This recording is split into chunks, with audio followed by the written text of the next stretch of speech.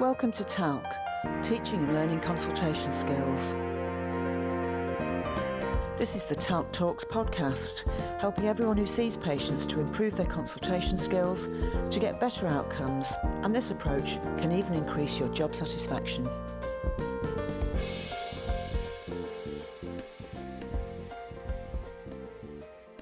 This podcast concerns the module of TALC called Skills for Effective Explanations and Planning of Personalised Care. And it's about the chapter called What Do You Do When You Don't Know What to Do? Skills for Talking About Uncertainty. Now, if we compare a consultation to a 3-act play, then the first 2 acts of the consultation are concerned with building an effective clinician-patient relationship and applying appropriate clinical reasoning to all the information that has been gathered. In other words, the clinician must be able to apply clinical knowledge in the specific context of a very nuanced understanding of the particular individual that's concerned. Successful explanation and planning in any 3rd act of the consultation depends on the first 2 parts being successful. If explanations involve discussions of uncertainty, it is even more important that the first parts of the consultation have involved skillful listening and skillful exploration of the patient's own perspective on things. Of course, uncertainty can arise in a variety of clinical situations, and clinicians sometimes merge many different types of uncertainty together, and they may even view all uncertainty as a deficit in themselves as clinicians. But we have to think about uncertainty in a more complex way. Not all uncertainty in clinical practice is to do with the clinician's knowledge or skills. There are inherent uncertainties in clinical practice, which include uncertainty about the precise prognosis of any disease or illness, the uncertainty about the degree to which any disease will respond to treatment, and the uncertainty about when a disease state has truly arisen. If a patient has non-specific symptoms of tiredness and feeling a bit rough, will these get better with no treatment? Or are those symptoms the first signs of pneumonia, or perhaps the first signs of depression? The beginnings of an illness can usually only be identified retrospectively, especially in primary care, where patients often present with early and undifferentiated illnesses. These kinds of uncertainties are inevitable and pervasive in medicine, but in a sense they need not concern us too much because they don't give rise to that important question which does arise when clinicians are uncertain and they find themselves wondering, what do you do when you don't know what to do? Many of these kinds of circumstances require specific skills from the clinician. Clinical uncertainty can arise if the diagnosis is not clear-cut, and sometimes even if the right diagnostic process is uncertain.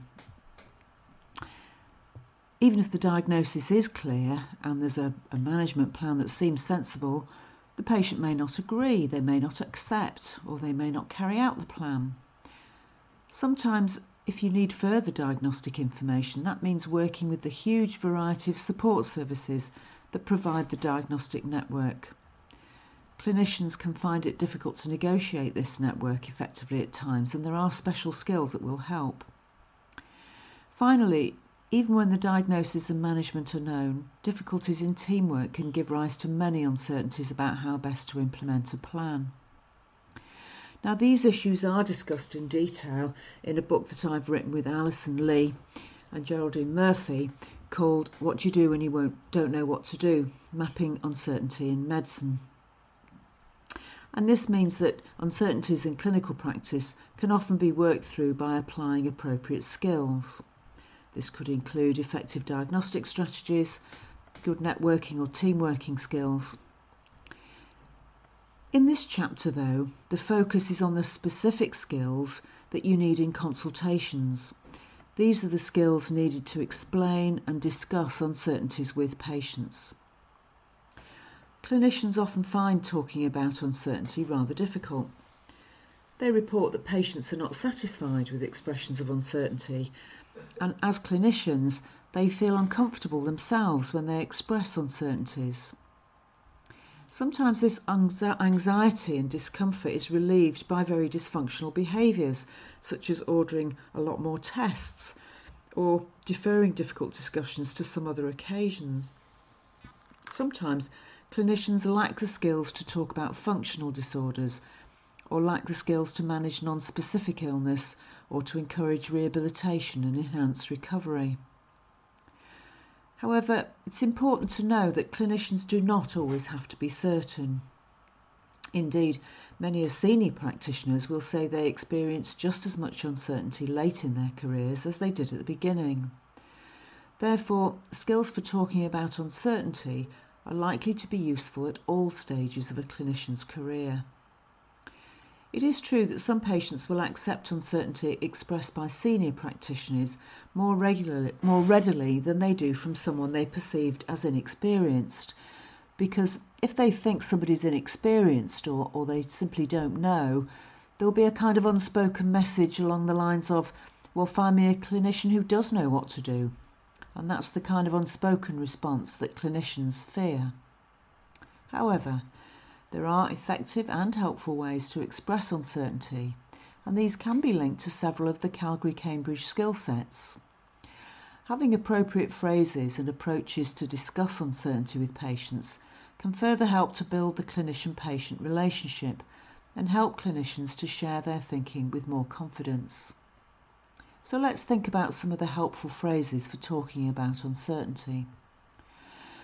Sometimes it's helpful to use the skill of being able to think out loud, sharing the clinical reasoning process with the patient.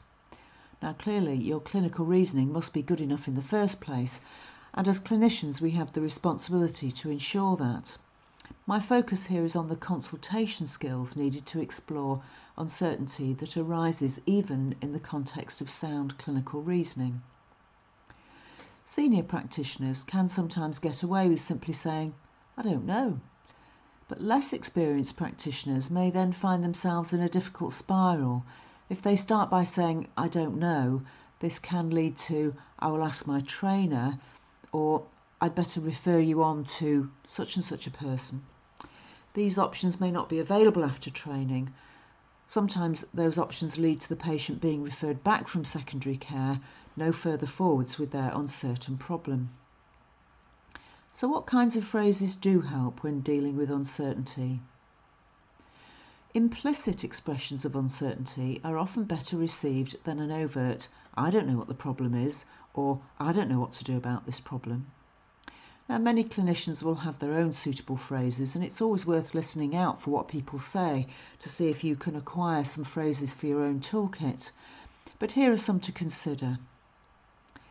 Sharing your thinking means saying something like this: "Well, this could be one of these 2 or 3 possible diagnoses," then explaining the thinking that led up to that conclusion.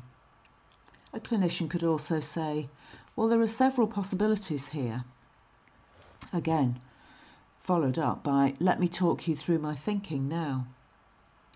Sometimes we get uncertain because the clinical reasoning doesn't quite fit together or doesn't quite make sense, and it can be helpful to say something like, "Things are not quite fitting together because..."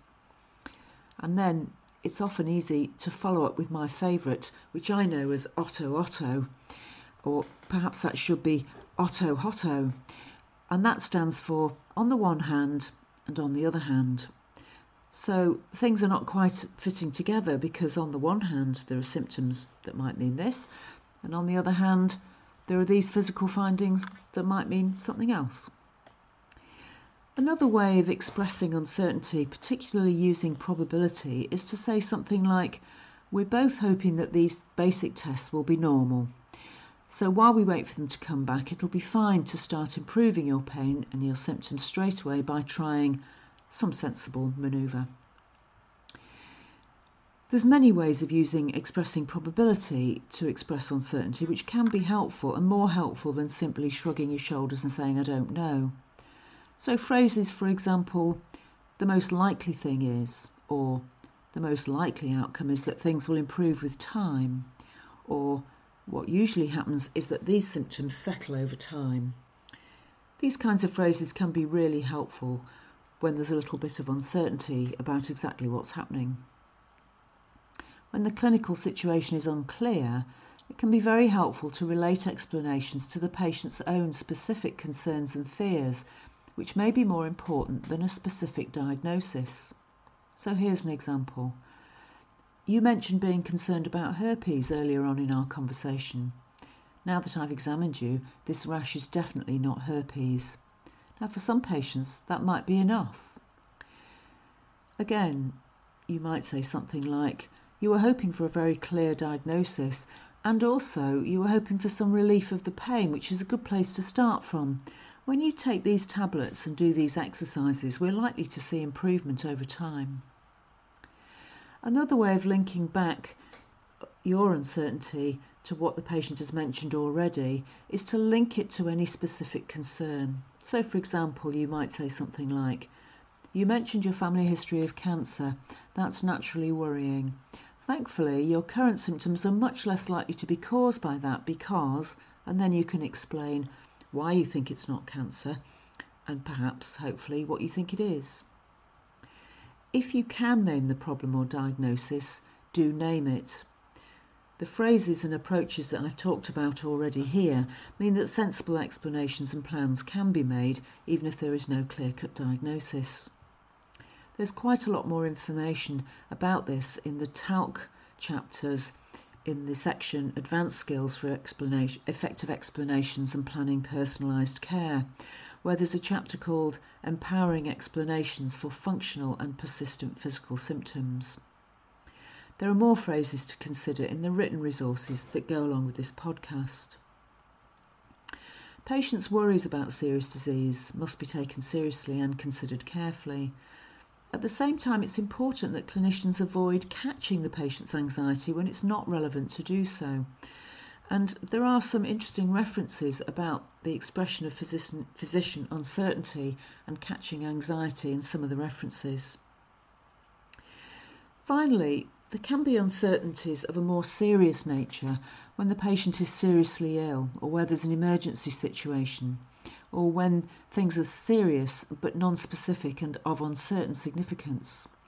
And one way to help the uncertainty here is to show continuing concern and interest in the outcome for the patient.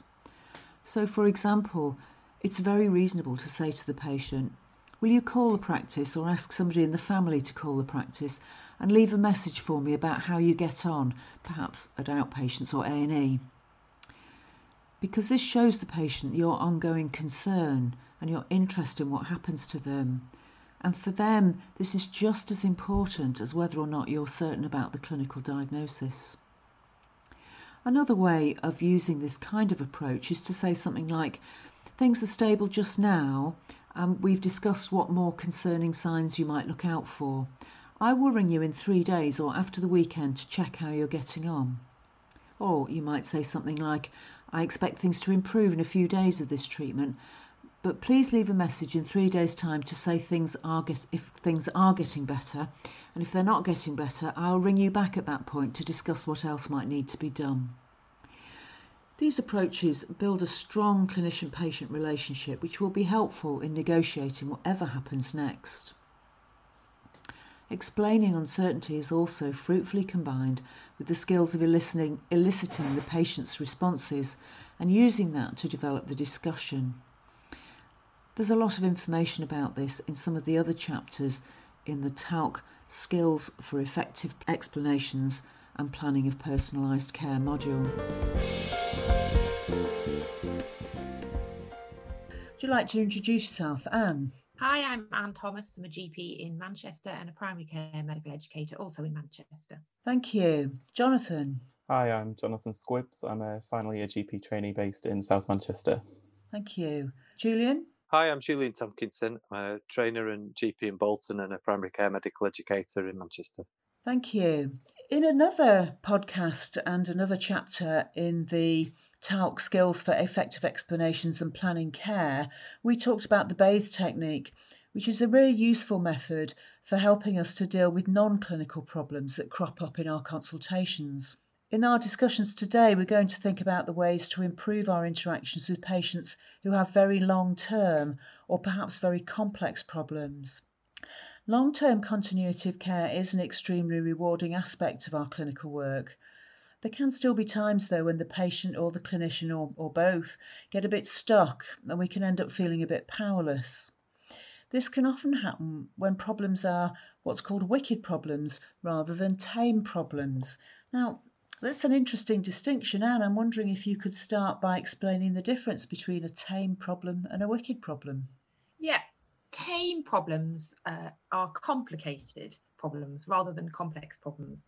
So thinking about that, building a house is complicated. There's obviously lots of things to consider, but the problems can usually be planned for, and there's usually a solution to be found. I mean, in the end, you could always start again. It's not ideal, but if needs be, you could start again. Although this might be expensive, it wouldn't be impossible. Wicked problems, on the other hand, are more like something like bringing up a family. It's complex, so there's no single right way to do it. The other feature is you often don't really know how well it's going for a long time into the problem or the task, and then you can't really go back and change things. Finding solutions to one problem, say in a family, a parent taking on an extra job to alleviate a financial problem, then may cause other difficulties. For example, the children may then be unhappy because the parent isn't around and start misbehaving because they need more attention. For some patients, care is complicated. So a good example of that would be end-of-life care. There's so many things to consider: physical, psychological, social, and care issues. They all need to be considered and coordinated. For other patients, it's complex. If you have asthma, diabetes, fibromyalgia, depression, chronic back pain, and you're living in a difficult situation or precarious employment, then it can be really tricky if, say, your asthma plays up and then the steroids make your diabetes worse, and then you end up off work and you're losing money, and then, well, you can see how it's complex. I think those are really good examples, and it's clear, isn't it, that there's clinical work for a patient like the one you describe, which we need to do properly and carefully and very meticulously, and that is complicated in itself. But I can also see how, if that sort of set of problems goes on for a long time, both the patient and the clinician could get a bit disheartened, couldn't they? And I'm wondering, if we think about the positive bathe approach, is that an option to use in some of these more long-term circumstances? So, Julian, I'm wondering if you can explain the stages of the positive bathe for us. Yes, I mean, it's a technique that I found really useful over the last couple of years, and I mean, I really love solving problems in a consultation where there's a clear answer, and I find that really satisfying, and the consultation's finished. But often, as you've both said, there's no obvious solution to these wicked problems, and the consultations do start to feel tricky and disheartening. I think the other thing that happens is that you end up with these encounters, that these consultations can often on a repeated basis. So you're speaking to the same patient on a fairly regular basis, and the conversation can become a bit cyclical. It sort of feels like you're not getting anywhere personally, but I think also the patients can feel a bit more stuck as well. So we've obviously still got to provide medical assessments in these consultations and advise on issues that come up, but the kind of wicked issues still remain. So I suppose it's really important as we could still listen to these patients carefully and actively, acknowledge the issues and empathy, because there's definite evidence that changing negative attitudes and emotions into positive ones have huge health beliefs. So the positive bathe is a really useful tool to deal with some of the areas that can't be fixed, but can be ameliorated and tweaked, or maybe it's just about appreciating the difficulty of the issues. So the steps of positive bathe, there are 5 parts. B is for best. So what is the best thing that happened this week since we met? A is for affect or account. How did that feel? How can you account for that? How did it happen? T is for thankfulness. What are you most grateful for at the moment? H is for happen. How could you make these things happen more often or more regularly? And E is for empathize and empowerment. So positive regard to what's been achieved. So an example of that might be, it's great you've managed to stay at work in spite of all the difficulties that you've been faced with. Thank you, Julian. That's a really interesting summary of the things that we might be talking about, instead of just talking about symptoms or problems or the chaos in some people's lives. And people will often be pleased that, for example, they've seen their grandchildren or something like that. It might be something that they've enjoyed. And then thinking like, well, how could you make those enjoyable things happen more often or more regularly? Gives us a kind of positive move into the future. And I'd like to pick up on the remarks that you made about the evidence base for this. This is not just a touchy-feely thing. There's quite a lot of quite serious neuroscience and psychoneuroimmunology, which shows that when we access positive emotions, it strengthens our immune system, it improves our endorphins and so on, which can help us with pain relief. And it has a lot of positive effects on people's health overall and their well-being overall. So this is some way in which the words we use and the way we talk can be healing in its own right. And there's another chapter in this talc module on effective explanations and planning for care on how the language we use can make a massive difference. So if you're interested in this area, you might want to look at the chapter which is called Can Words Really Be Healing in Their Own Right? So I'm thinking about the effects in consultations, and Jonathan, perhaps you'd like to comment on that and what effects you found. Yeah, of course. So the positive bait technique was something I was introduced to probably around 12 months ago, and I certainly found whenever I've used it with patients, there's been really positive impact both for them and also for me as a clinician. I think one thing that I've certainly found is that it really just provides a bit more of a hopeful territory to patients as well. So helping them to think about things that have gone well in their week, in their life. And I suppose this isn't about saying everything that's gone, it doesn't have to be anything sort of major significant. Often it's things that patients probably have just taken for granted or haven't really realised. But I think it's important to shift that focus from maybe the problems, the issues that they're facing, to say, well, there are some things that are going on that are positive, that are hopeful, and things that we can build on in the future. And the other thing I've found with this as well is that it's really helpful for patients to see that they can use this maybe themselves at home. So this can be giving them tools and techniques to really sort of think about their day, their week, and they can start to focus maybe on things that have gone well, and that kind of ongoing the fulfillment that comes from that as well. And there's a couple of examples sort of I can think of to illustrate sort of the point as well. And sort of Julian was saying about going around in cycles and about how we can become a bit frustrated sometimes when we have these challenging discussions with patients. And I've had a number of people who've had maybe lots of things going on, such as low mood, chronic pain, issues with substance use, financial issues. And there was one I was talking with and had seen her a number of times, and was having these same discussions of kind of lots of things where there's maybe things haven't gone right in their life and the struggles she was having. And I just sort of said, well, tell me about what you've enjoyed this week. And she'd had a nice afternoon with her daughter, and we talked about how she can introduce more of those and how it made her feel. And actually what I really did was change our relationship. It was something I was able to pick up on future consultations, and we were able to talk more about that, find out more about other things she'd enjoyed and the different things she'd done to build that relationship with the daughter. And over time, the other issues didn't go away. It's just in perspective, and when we had other things to focus on, she found that they were less impactful in her life because she had other things to look forward to. So really, I think really life-changing for that patient, just being able to shift their perspective. And I think the other thing is important to think about the impact it has on ourselves as well. So I think it's really nice to hear about positive things that happen to our patients and things that they enjoy doing as well. And actually being able to have those discussions as well can be really uplifting and help with our own resilience as well.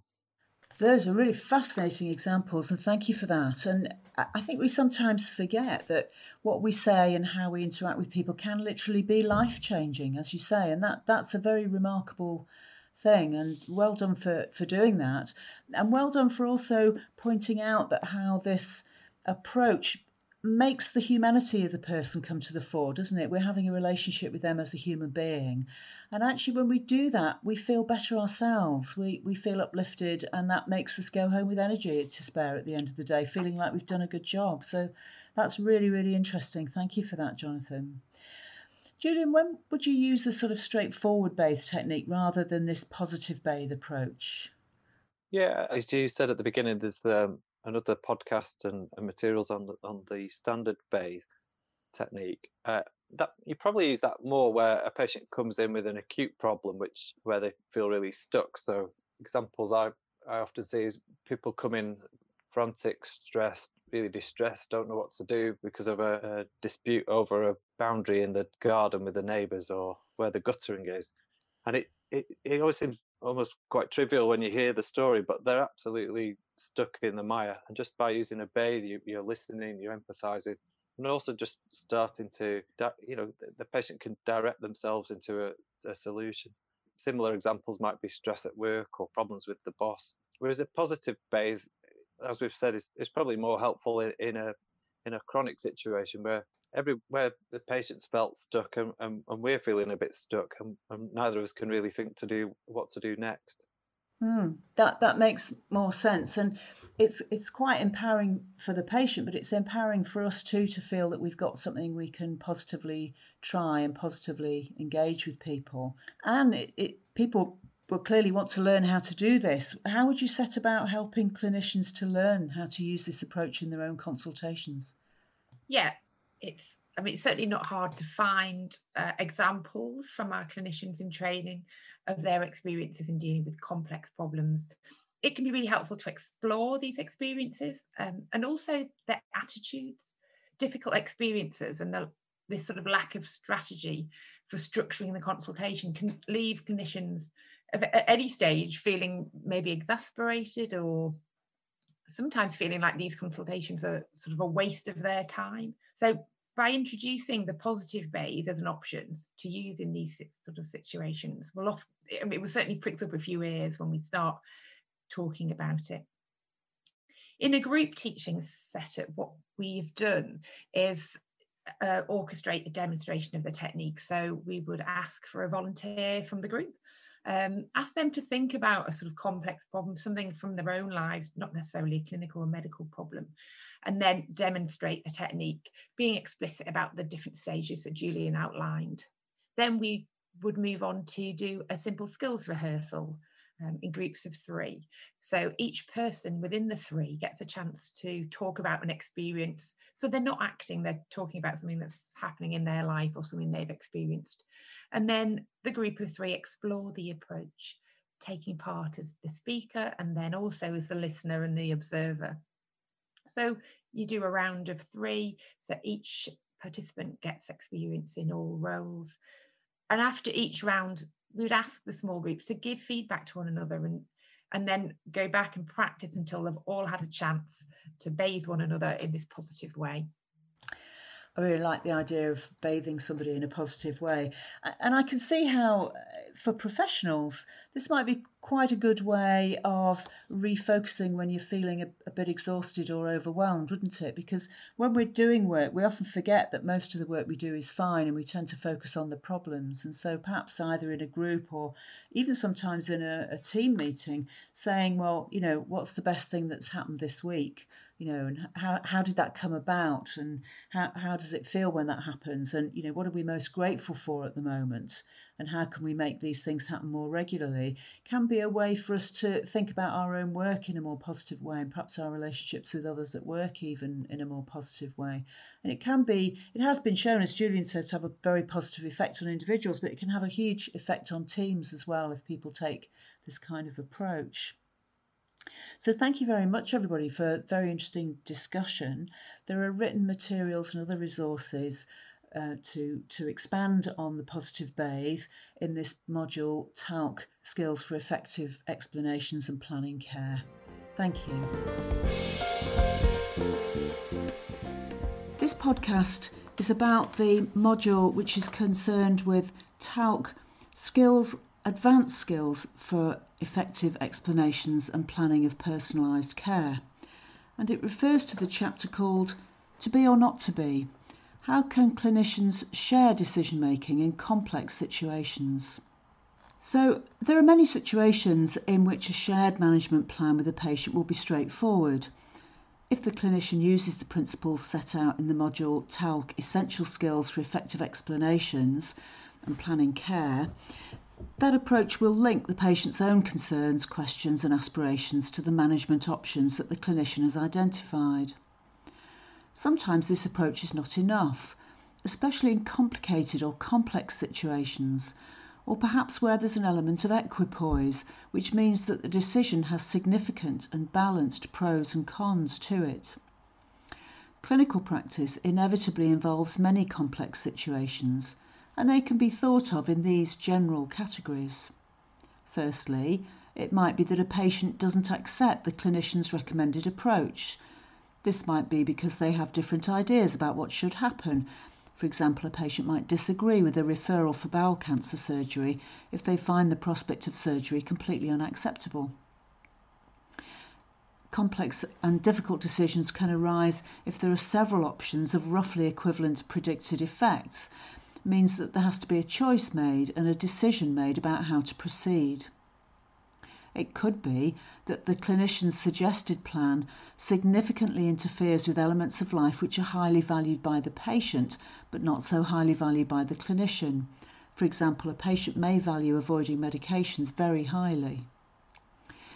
Complex decisions can also arise when the effects of interventions are uncertain. This might be because there's limited information, or it may be that the patient differs in important ways from the population in whom an intervention has been tested. And this often applies in another situation, which is where not only is there a complex situation, but the interaction of different factors can't be predicted. For example, if a patient has multiple comorbidities, if they're taking many different medications, if they have an unstable illness, or perhaps if they're in a condition of frailty, where the effects of different interventions have never really been tested. When such complexities are present, decisions need to be shared with patients because the clinician cannot necessarily know the right answer. What would an effective shared decision be like in these circumstances? And here's a useful description of a good shared decision. A good shared decision is when the quality of a clinical decision, or its patient-centeredness, is the extent to which it reflects the considered needs, the considered values, and the expressed preferences of a well-informed patient. The key point is that it is not the clinician's values, needs, or preferences that take priority. It's the patient's needs, values, and expressed preferences that take priority. At the same time, the decision must still be shared, not simply passed over to the patient. A useful way of thinking about this is to think about the different styles a clinician could adopt when making a decision. And these are 4 quite contrasting approaches. The first one is often called clinician knows best, and this is when the clinician takes a paternalist position and makes the decisions about the best care. This attitude sometimes has a bad press and is called paternalistic or over-controlling. But in truth, most people hope for this when the situation is life-threatening and the action needed is clear-cut. Everyone hopes for clinicians to make clear decisions when dealing with a multiply injured patient in an emergency department. If you've got a bad head injury, you don't really want to be doing shared decision-making. Another kind of style could be called the informant clinician. This is someone who promotes so-called informed choice. This clinician avoids instructions and presents patients with a lot of information to help themselves make an informed choice. While this seems good on the surface, it can result in some patients feeling as if they've been abandoned to make difficult choices in complex situations which they are unprepared for. This is often reflected in patients saying things like, "Well, what would you do, doctor?" The interpretive clinician goes beyond this. They share information with the patient, but they don't leave the patient to make a choice in isolation. Rather, the interpretive clinician guides the decision-making, using their own expert knowledge, while incorporating the patient's own values and priorities. These are important differences from a simple informed choice approach, and this latter approach is usually called shared decision-making, which is really a technical term for this. A shared decision-making approach requires a specific set of skills which are explored in this chapter. There is an even higher level of expertise, which could be called the deliberative clinician, and this term is used when a clinician helps a patient to explore the health-related values that could be realised in their own clinical situation, and perhaps even which of those values are more worthy and should be aspired to. Through dialogue about the values which are most important to the patient in their specific situation, the clinician here is acting a bit more like a teacher or perhaps a wise friend. There's a very interesting discussion about this in reference 23 if you want to follow it up. At first sight, the informant clinician giving patients an informed choice seems to respond to current ideas that more information is better and that choice is a good thing. However, having choice in itself increases anxiety. Offering information but no guidance can lead to a sense of abandonment if patients are facing difficult decisions. For example, a woman considering whether her husband, already gravely ill, should have an amputation after a heart attack reported, "I was told my husband could die if he didn't have the operation, or he could die during the operation. Obviously the choice was mine." Now, why is the choice obviously the wife's choice? The clinicians here were not saying they knew best, and the patient's wife was left both with the uncertainty and the very heavy responsibility of which decision to take. Is it really helpful to completely devolve this fraught decision to the wife? If her husband dies, will she feel it's all her fault for making a wrong decision? In this situation, it would be far more helpful to have true shared decision making, where the clinician's expertise incorporates the values and attitudes that the wife can tell him about her husband's situation. What values did her husband espouse? What were his aims in life? And how does that fit with the potential decisions? These issues are considered more fully in the section on uncertainty from the patient's perspective in reference 19. To achieve effective shared decisions in difficult circumstances, there are specific tasks which need to be achieved. Firstly, and in preparation, the clinician must identify clearly the decision which is to be made, and the clinician must clarify how much the patient wants to be involved. And that might mean how much patient's relatives want to be involved if there are decisions when a patient doesn't have capacity for some reason, for example if they're unconscious. Patients differ in how much involvement they want to have in difficult decision making. The wise clinician elicits a clear understanding of how much involvement the patient wishes to have in decisions about their care. Many, if not most patients, do want to be fully consulted about their care, and many may wish a relative or friend to be involved too, as support or to actually assist in the decision-making process. The clinician must also clarify the patient's own priorities and preferences. What information they have already. What other information would they like? Patients need and prefer information in different forms.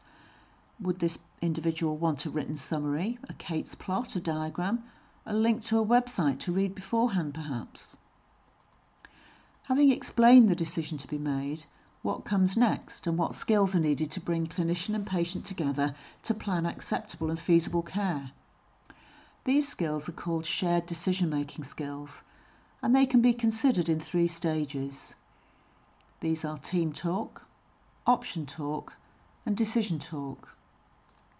Team talk occurs when the clinician discusses how they and the patient will work together to make the best decision for that individual. The clinician outlines the alternative possibilities clearly and emphasises that final decisions will naturally differ between individuals. In other words, there is no single right answer. Team talk builds on the clinician-patient relationship that has been established throughout the consultation, and of course this is covered in the module Skills for Building Effective Relationships. Using open questions and an empathic approach enables the clinician to seek out and understand the patient's preferred approaches. The clinician approaches the point of view with acceptance and in a non-judgmental way. The aim is to bring out not what is the matter with the patient, but what really matters to the patient in their life at this time. The issues that commonly need to be discussed might include preferences for being at home rather than in hospital, preferences for how to spend the remaining time if lifespan is likely to be limited. Does the patient want to spend more time with loved ones, or are they keen to pursue information about possibilities, including, for example, that effective palliative care may extend lifespan more than aggressive chemotherapy regimes? These issues are discussed very eloquently and readably by the writer Atul Gawande, describing his own father's life and death. After team talk, there's a need to go on to option talk. Option talk enables the clinician and patient to work together to identify advantages and disadvantages from the patient's point of view, and to discuss the possible benefits and harms that may result. A jargon-free way forward can be to say, what would be your reasons to say yes to this option? What could be the reasons to say no to this? The clinicians can explain their own reasons for their recommendation if they have one, and clarify the patient's understanding of the clinician's reasoning. Benefits and harms must be discussed. Benefits and harms may not simply be matters of physical health. The impact on relationships, work, self-image, and other health conditions or constraints may all come into the picture.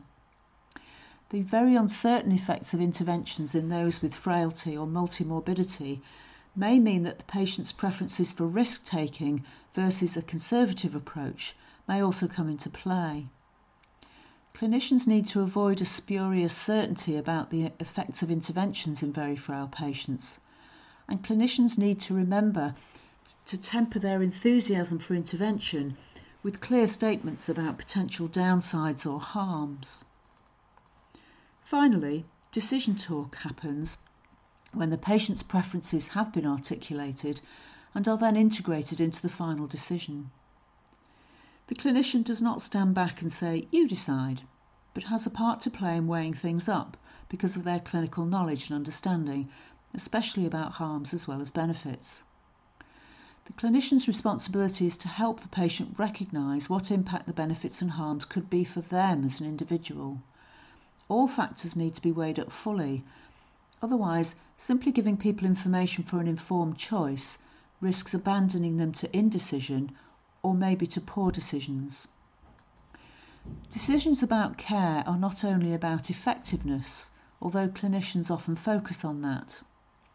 When plans have inherent risks of harm and variable benefits, we have to think about the patient's preferences. Preferences include trade-offs between different possibilities. For example, one patient may choose to trade off a faster recovery time from injury against taking unpaid time off work to do intensive physiotherapy. However, another individual with a similar injury may prefer to trade off a stable income against slightly more pain and a longer recovery time from the same injury because they can't attend physiotherapy without losing income. Patients may value trade-offs very differently from clinicians. Explicitly recognising and discussing the effects of patient preferences may be enough to create a way forwards. When this process doesn't occur, it's been termed the silent misdiagnosis. This means missing the correct assessment of a patient's preferences, and it can be as harmful as missing any other kind of diagnosis. There's a really interesting exploration of this topic in reference 26. In healthcare, making no decision is still a decision with consequences, because it may effectively mean taking the option of not doing anything. If a decision is to be deferred, for example to allow for discussion with a family member, a specific time frame should be specified to ensure that the decision-making conversation is completed and a firm decision either way is made. If the decision is to be briefly delayed, the clinician must ensure that a relevant way of conveying the decision is in place. This may mean seeing the patient or speaking to them on the phone, or the patient may talk to an administration team member. Clinicians need fail-safe systems for chasing up these decisions and recording them in the notes, with the rationale noted as well. Now, many clinicians believe they already do shared decision-making. However, patients don't believe this and consistently ask for more involvement in decisions about their care. The concept, "nothing about me without me," captures that idea. As educators introduce these more formal skill sets, perhaps clinicians will be able to act in more sophisticated and patient-centred ways. Shared decision-making is a complex area of healthcare and goes beyond the skills needed to incorporate a patient's perspective in a shared management plan. At times of distress, in complex situations, the clinician who remains calm and uses shared decision-making skills properly can bring great comfort to patients and families, as well as effective decision-making.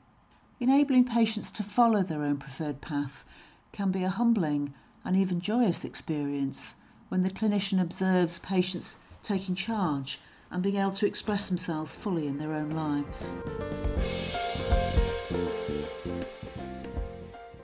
This podcast is part of the module TALC Advanced Skills for Effective Explanations and Planning of Personalised Care. And it's about the chapter called Never Say Never, How to Say No While Still Saying Yes. Ideally, in the meeting between experts of an effective consultation, two people's perspectives merge together into a shared plan of action that both parties consider will be useful and relevant. The patient, who is an expert in themselves and in their own life situation, brings that perspective to the expert healthcare professional, who has specific expertise on offer, aimed at improving the patient's welfare. When all the core skills of the consultation are used effectively, this process will usually proceed quite smoothly. But what if the clinician is faced with a patient who asks, or even seems to demand, something that the clinician feels they should say no to? This could be for a variety of reasons. It could be something that the clinician would prefer not to happen because the clinician disagrees with the proposed action. Or it might be that the clinician considers that that thing cannot happen because that action requested is simply not feasible or is not available. Alternatively, it might be that the clinician thinks that that thing should not happen because it could cause definite harm to the patient. This chapter explores those situations where clinicians might feel that they somehow have to say no, while at the same time wishing to avoid confrontation or arguments with patients. Getting into an argument can cause a rupture to the clinician-patient relationship and make care less effective overall. Here are some examples where saying no might be considered, but can also give problems. The patient says, "I want some antibiotics for this cold." The clinician may immediately start thinking, well, colds don't need antibiotics, they get better on their own. Or what if a patient says, "I want an NHS referral to this complementary therapy spa in Italy to cure my psoriasis"? The clinician may be thinking to themselves, such a referral pathway simply does not exist. The patient might say, "I want a referral for a whole body scan now that I'm 40 this year to ensure everything is all right in my body." The clinician may start thinking of all the reasons why this is really not a good idea. However, a straight no is not a shared management plan, even if the clinician feels pretty sure they don't want to go along with the patient's suggestions. In many situations, a direct and abrupt "no, that isn't going to happen," or "no, I can't do that," may come across to some patients as paternalistic, overbearing, or even aggressive, however politely the clinician speaks. In transactional analysis, there's a categorization of our psyche which is called parent, adult, child. And in this situation, the clinician may start to be experienced like an overbearing parent who says no. This can drive the patient away from responding as an adult and into the child position. The effect of this can be childlike responses like sulking or having a tantrum or sneaking away to do the undesired thing behind the back of the clinician as parent, somewhere out of sight.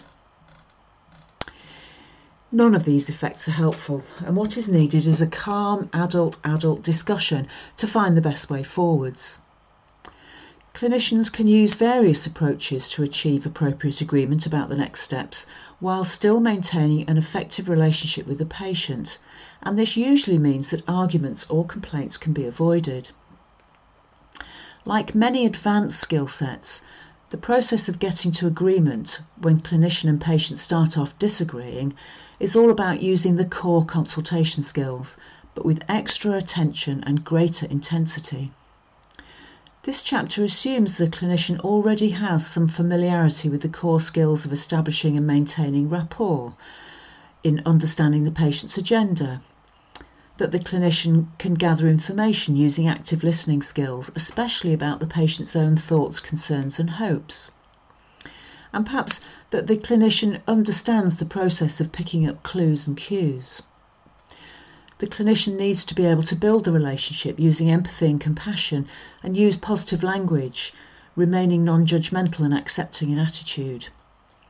And using chunking and checking skills during explanation or planning suggestions will ensure that the patient's perspective and responses are taken on board, even if there's some disagreement.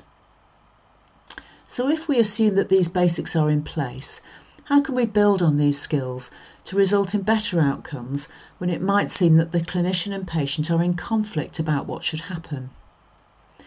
A key priority is to avoid something called premature closure, which can be thought of as a thinking process whereby we make up our minds too quickly. This is a leading cause of errors or difficulties generally because information that doesn't fit tends to be ignored. In the situation of potential conflicts that we're discussing now, premature closure means thinking no straight away. Remember, the no in your brain will probably show on your face and in your body language too. Rather, as clinicians, we need to remain open, curious, undecided and flexible until we've had a full conversation with the patient. This replaces no with a kind of yes and mindset. The aim is to understand the patient's perspective first, before we seek to get the patient to understand our views, and to find common ground before setting any specific boundaries. This means avoiding saying no immediately, and it also means avoiding saying yes immediately too.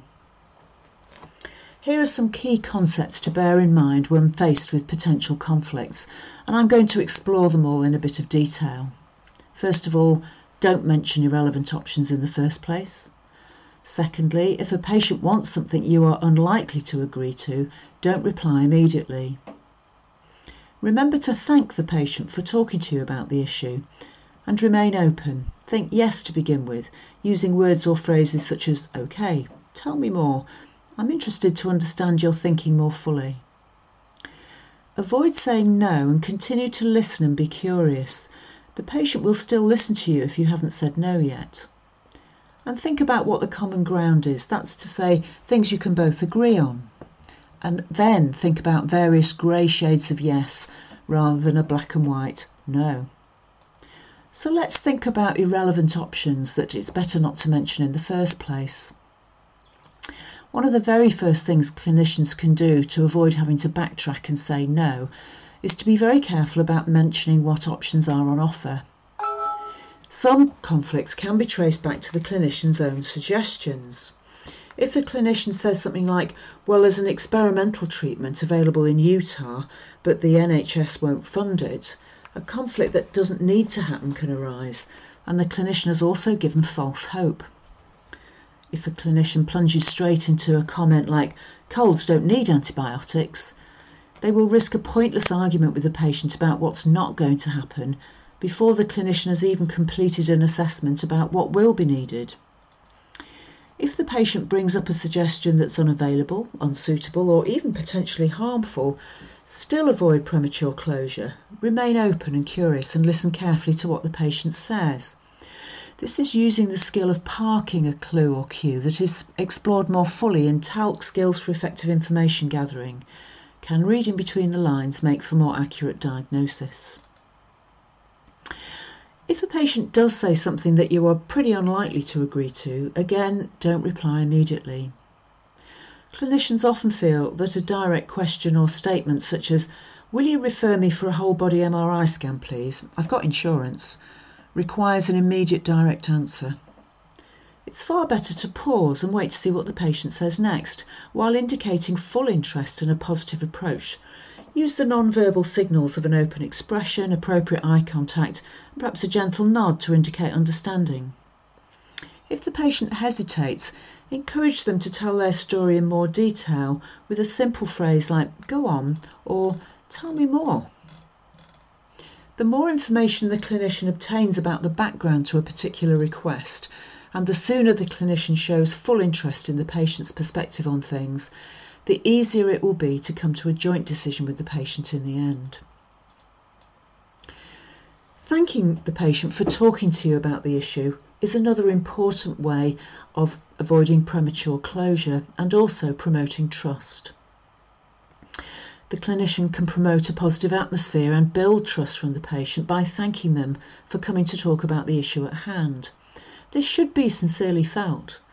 The fact that the patient is there means they are asking for your professional involvement and by implication your thoughts and opinions, even if this is not expressed explicitly. The clinician can express this clearly in a phrase such as, "Thank you for coming to discuss this with me," or "I appreciate having the opportunity to talk with you about this." Saying something like, "You've raised an important question about what needs to happen next," is a way to show that the patient's concerns are being taken very seriously. This will help both parties to enter a more positive mindset. Remaining open and thinking yes to begin with, using words like "I see," "Okay," "Tell me more," is also really helpful. The key message here is to really understand what the patient is thinking about or worried about and what the request means for them. Explore the background to their request. What's on their mind? What emotions and feelings are attached to this request? The clinician's genuine concern and interest in the background and empathic responses to the patient's expressed or implied feelings will build a stronger rapport and develop trust. This is an opportunity to be curious and interested in what has brought them to this specific point of view and to remain open and non-judgmental. Accepting the patient's perspective as valid for them is one way to express a grey shade of yes rather than saying no. Clinicians' own thought processes are often driven by quite different considerations than those applied by patients. Clinicians rely on guidelines and evidence from scientific studies, as well as the expectations of the shared community of practice they work in. However, sources that seem trustworthy to patients might be very different. They might be thinking about what my friend said, what the Daily Mail said, or even the claims of an advertisement. Indeed, some patients may actively mistrust some medical science for all kinds of reasons. Try and be non-judgmental of the other person's thought processes. Avoid saying no directly and continue to listen and be curious. The patient will still listen to you if you haven't said no yet. Conflicts or arguments usually arise at the point when a harsh boundary is set. We never do that. Or when the clinician seems not to respect the concerns and thoughts of their patients. Active listening and feeding back what has been said to ensure clarity helps to create trust and mutual respect. In some situations, this may be enough to resolve the conflict. For example, if a patient says something like, "My mum thinks an oxygen cylinder to use at home will improve her cancer pain, so I need you to get me one today," it's best responded to empathically and in an accepting way. "It sounds like you're really keen to help your mother with her cancer pain, and she thinks breathing oxygen could help." The clinician has not said no, and yet at the same time is opening a door to a more helpful conversation about how hard it is to watch your mother suffering pain, and about what the best way to relieve that pain might be. Think about what the common ground is between you. That means things you can both agree on. While continuing to maintain a dialogue, the clinician can begin to comment on the areas of agreement, on the common ground that exists between people. When doing this, the clinician is in effect saying a partial yes to what the patient is saying.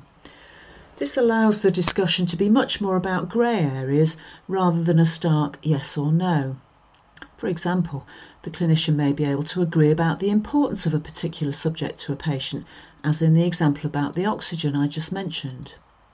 Or another example could be something like, "I totally understand why you would be worried about lung cancer, seeing as your grandfather has just died from it." This shows agreement and a degree of shared understanding, even if the clinician is also inwardly thinking, "But that doesn't mean I can agree to an annual whole body scan when you're only 21 years now." Common ground might also be found in understanding the patient's predicament. So, for example, saying, "I know you've been so troubled by your skin problems, so it makes sense that you might be looking for some alternative approaches, perhaps the Italian spa." Recognise and accepting previous experiences can also be helpful. You mentioned antibiotics, and from your notes you have been troubled with quite a lot of infections in the past, haven't you? This kind of setting out of common ground means that the patient is likely to agree with the clinician. They'll be in a mindset of saying yes to what the clinician says. And starting from a point where you both agree is always a far better place to begin. This means you can then lead into thinking about various grey shades of yes rather than a black and white no. There are many different ways to express a partial yes, and continued dialogue will help with this. The chunking and checking approach from TALC Essential Skills for Effective Explanations and Planning of Personalised Care will help a lot. This is where the clinician invites the patient's response after each offering of dialogue. Begin by asking what the outcome is that the patient is looking for. Is this reassurance that they are disease-free? A treatment that a friend recommended? Or perhaps an improvement in their ability to function? Then ask them what they know about the proposed intervention. What benefits are they specifically expecting from this intervention? Do they know about any downsides or potential harms? Ask if they'd like to know a bit more about the pros and cons of the action proposed. It's very likely that they will answer yes, and you can offer this common ground by saying something like, we both want to look at this action carefully and decide what to do. Then there are a number of options that the clinician can invoke to avoid a direct and blunt no. Firstly, think about offering reasonable alternatives, such as, in this situation we usually offer this approach because, or something like, this other option is usually considered better because, and so on. Get the patient's response. Ask what they think about what you've just said. This includes saying, let me tell you about the things I can do in these circumstances, which is positive and also hints at the setting of appropriate boundaries. Another way forward can be to use the phrase that explains something like when the conditions are right. Explain the circumstances in which the particular action is usual. For example, in women with absolutely no family history, we usually offer breast screening to women over 50 because that's thought to balance the risks of screening with the benefits. How does that compare to your situation? And that could invite a patient aged 35 with no family history with a normal breast examination to reflect on whether that general information applies to their own circumstances. In a way, the patient themselves might then up saying no to themselves rather than the clinician having to say it. Another grey shade of yes is to say something like, not right now. And there are different approaches to this. Let me think about it and get back to you is one approach. Another way forward is to offer an explanation of the conditions in which the proposed intervention would be considered. Here's an example. We know that antidepressant tablets don't help people with mild symptoms all that much, and there are significant downsides. We would tend to consider them more in patients who are too depressed to work, or whose sleep is very poor, or where there's weight loss or plans for self-harm. It's really good that those things don't seem to currently apply to you. And again, this could be followed up with reasonable alternatives using the skills of therapeutic conversation, for example. Another way of saying a grey shade of yes is to say something like, I need some extra information to make this possible. Explain and explore how further information is needed. So, if a patient mentions her sister's doctor in Australia who said, I ought to have some bowel tests, it's essential to know exactly what's wrong with your sister before proceeding so that we can be sure to use the right tests. Ask the patient, can you get that information for me? And then have an agreement about follow-up on this. Another way forward is to really discuss in detail the potential harms or dangers of the proposal. The clinician has still not actually said no, so the patient will still be listening. Remember that the potential dangers could include risks to the patient, but there may also be dangers and potential risks for the clinician. So you might need to say, I'd be on very dodgy ground with my colleagues, the GMC, the Nursing and Midwifery Council or the courts, whichever applies, if I did that because, and explain what those risks to your professional situation are. Another way forward is to offer follow-up. If there's further information needed, or an exploration of the feasibility of a request, or the need for a discussion with a colleague first, then suggest, let's discuss this again when we know about whatever needs to be found out about. In all these discussions, if it still seems that the patient is fixed on a particular course of action that the clinician cannot sign up to, it is then finally at this point reasonable to explain it. Another thing that's very important is to share your own thinking and to clarify that there are several things to consider. The Otto-Hotto approach is one of the most useful here. That means on the one hand, on the other hand. Here's an example. On the one hand, I can see why you feel it would be more convenient for you to have 6 months' supply of cocodamol as you're going for a long stay with your sister. On the other hand, I'm very concerned about the risks of that in view of your previous history of self-harm and taking overdoses. This could then lead into offering reasonable alternatives, including information about registering as a temporary patient when away from home, maybe even an offer to speak to the sister's GP, or write them a letter. Avoid using words like can't, won't, don't. Rather than starting with, no, that can't happen, or no, we don't do that, the clinician can ask permission to share their own thinking and explain things.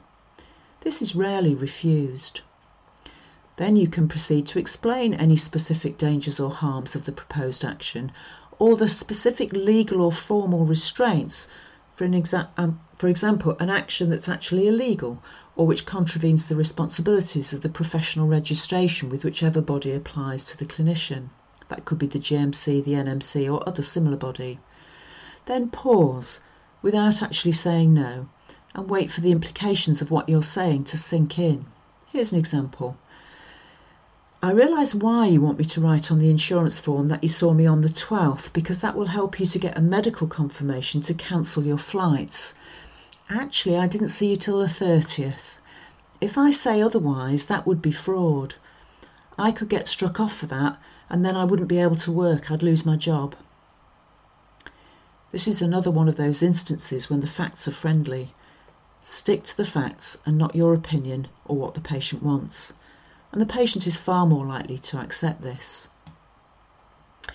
In the written materials that go with this chapter, there are suggestions for how to learn these skills and how to practice them, and there are some useful scenarios that set out some ideas about the kinds of things that patients often ask us, which we sometimes need to say no to. This podcast was brought to you by NHS professional educators, making training available to all.